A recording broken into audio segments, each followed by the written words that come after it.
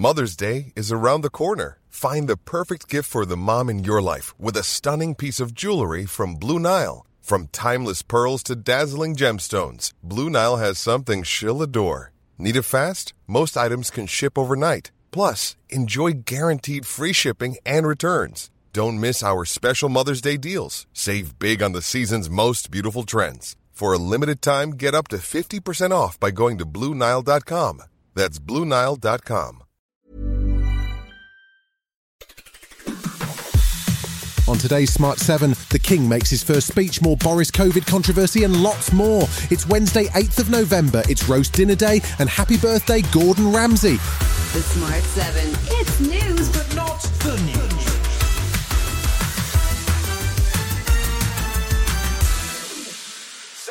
Tuesday saw King Charles make his first official King's speech to formally open Parliament for the new session and lay out the government's legislative agenda.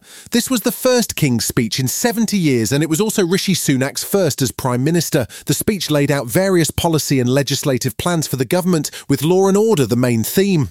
There was an awkward moment, though, as King Charles, a lifelong environmental campaigner, had to announce the government's plans to drill for more oil and gas. This bill will support the future licensing of new oil and gas fields, helping the country to transition to net zero by 2050 without adding undue burdens on households. There were a number of promised pledges missing, with no sign of the promise to ban conversion therapy, and there was also no sign of Suella's promise to make handing out tents to homeless people a civil offence. There was more detail, though, on the government's plan to gradually ban smoking. My government will introduce legislation to create a smoke-free generation by restricting the sale of tobacco so that children currently aged 14 or younger can never be sold cigarettes.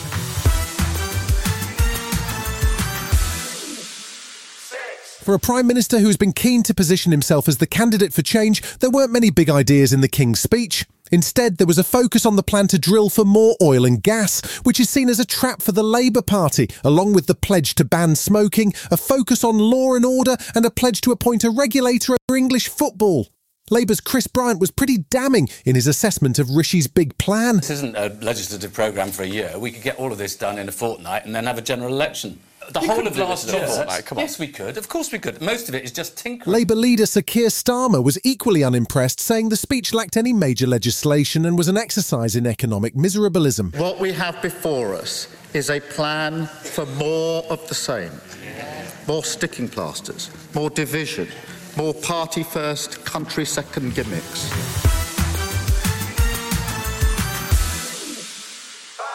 Israeli forces were fighting in the heart of Gaza City on Tuesday night, according to Major General Yaron Finkelman of the IDF Southern Command. He said they are continuing to destroy Hamas command centres, tunnels and weapons, but that this difficult war unfortunately has its costs. Those costs include over 10,000 civilian casualties so far, while the UN and World Health Organization continue to call for a humanitarian ceasefire as food and water supplies run dangerously low. UN Secretary-General Antonio Guterres had a grim warning for the world. Gaza is becoming a graveyard for children. We must act now to find a way out of this brutal, awful, agonizing dead end of destruction, to help end the pain and suffering, and to help pave the way to peace. There are plans for further protests in London on Saturday, which is also Armistice Day, but the Met Police have resisted calls for the protest to be banned. Labour's Pat McFadden says Armistice Day should be respected. No demonstration should take place near these events or really around the time of them. Anybody planning a march has to show respect for this important moment for the nation.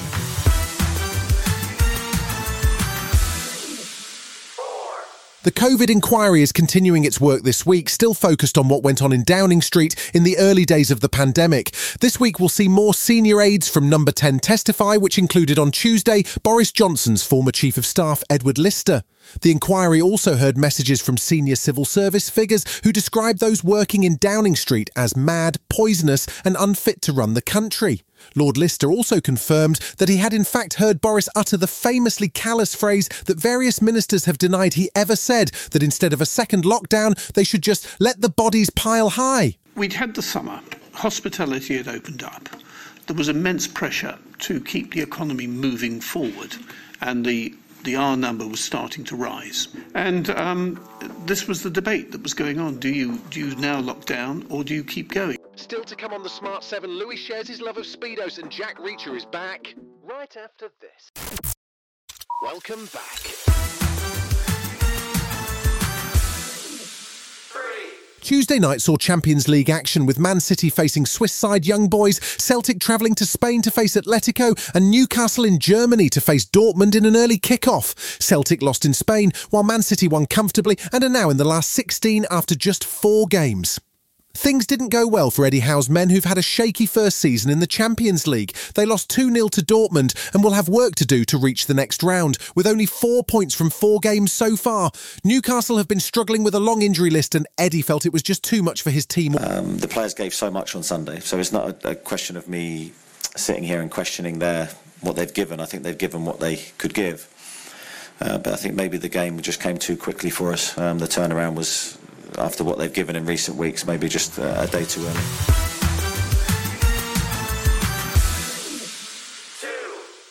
Louis Theroux was back on the telly on Tuesday. He's got a new series just called Louis Theroux Interviews on BBC Two. His first guest was boxer Anthony Joshua, and he spent an hour in the ring with the heavyweight. As part of his promotional drive for the new series, which also includes interviews with Pete Doherty and Joan Collins, Louis popped up on Radio 1 to share his unpopular opinion with Greg James. Apparently he's fond of Speedos. My unpopular opinion is that the very tight swimming trunks, sometimes known as Speedos, are given a bad rap, and this fad, which for board shorts, is misbegotten.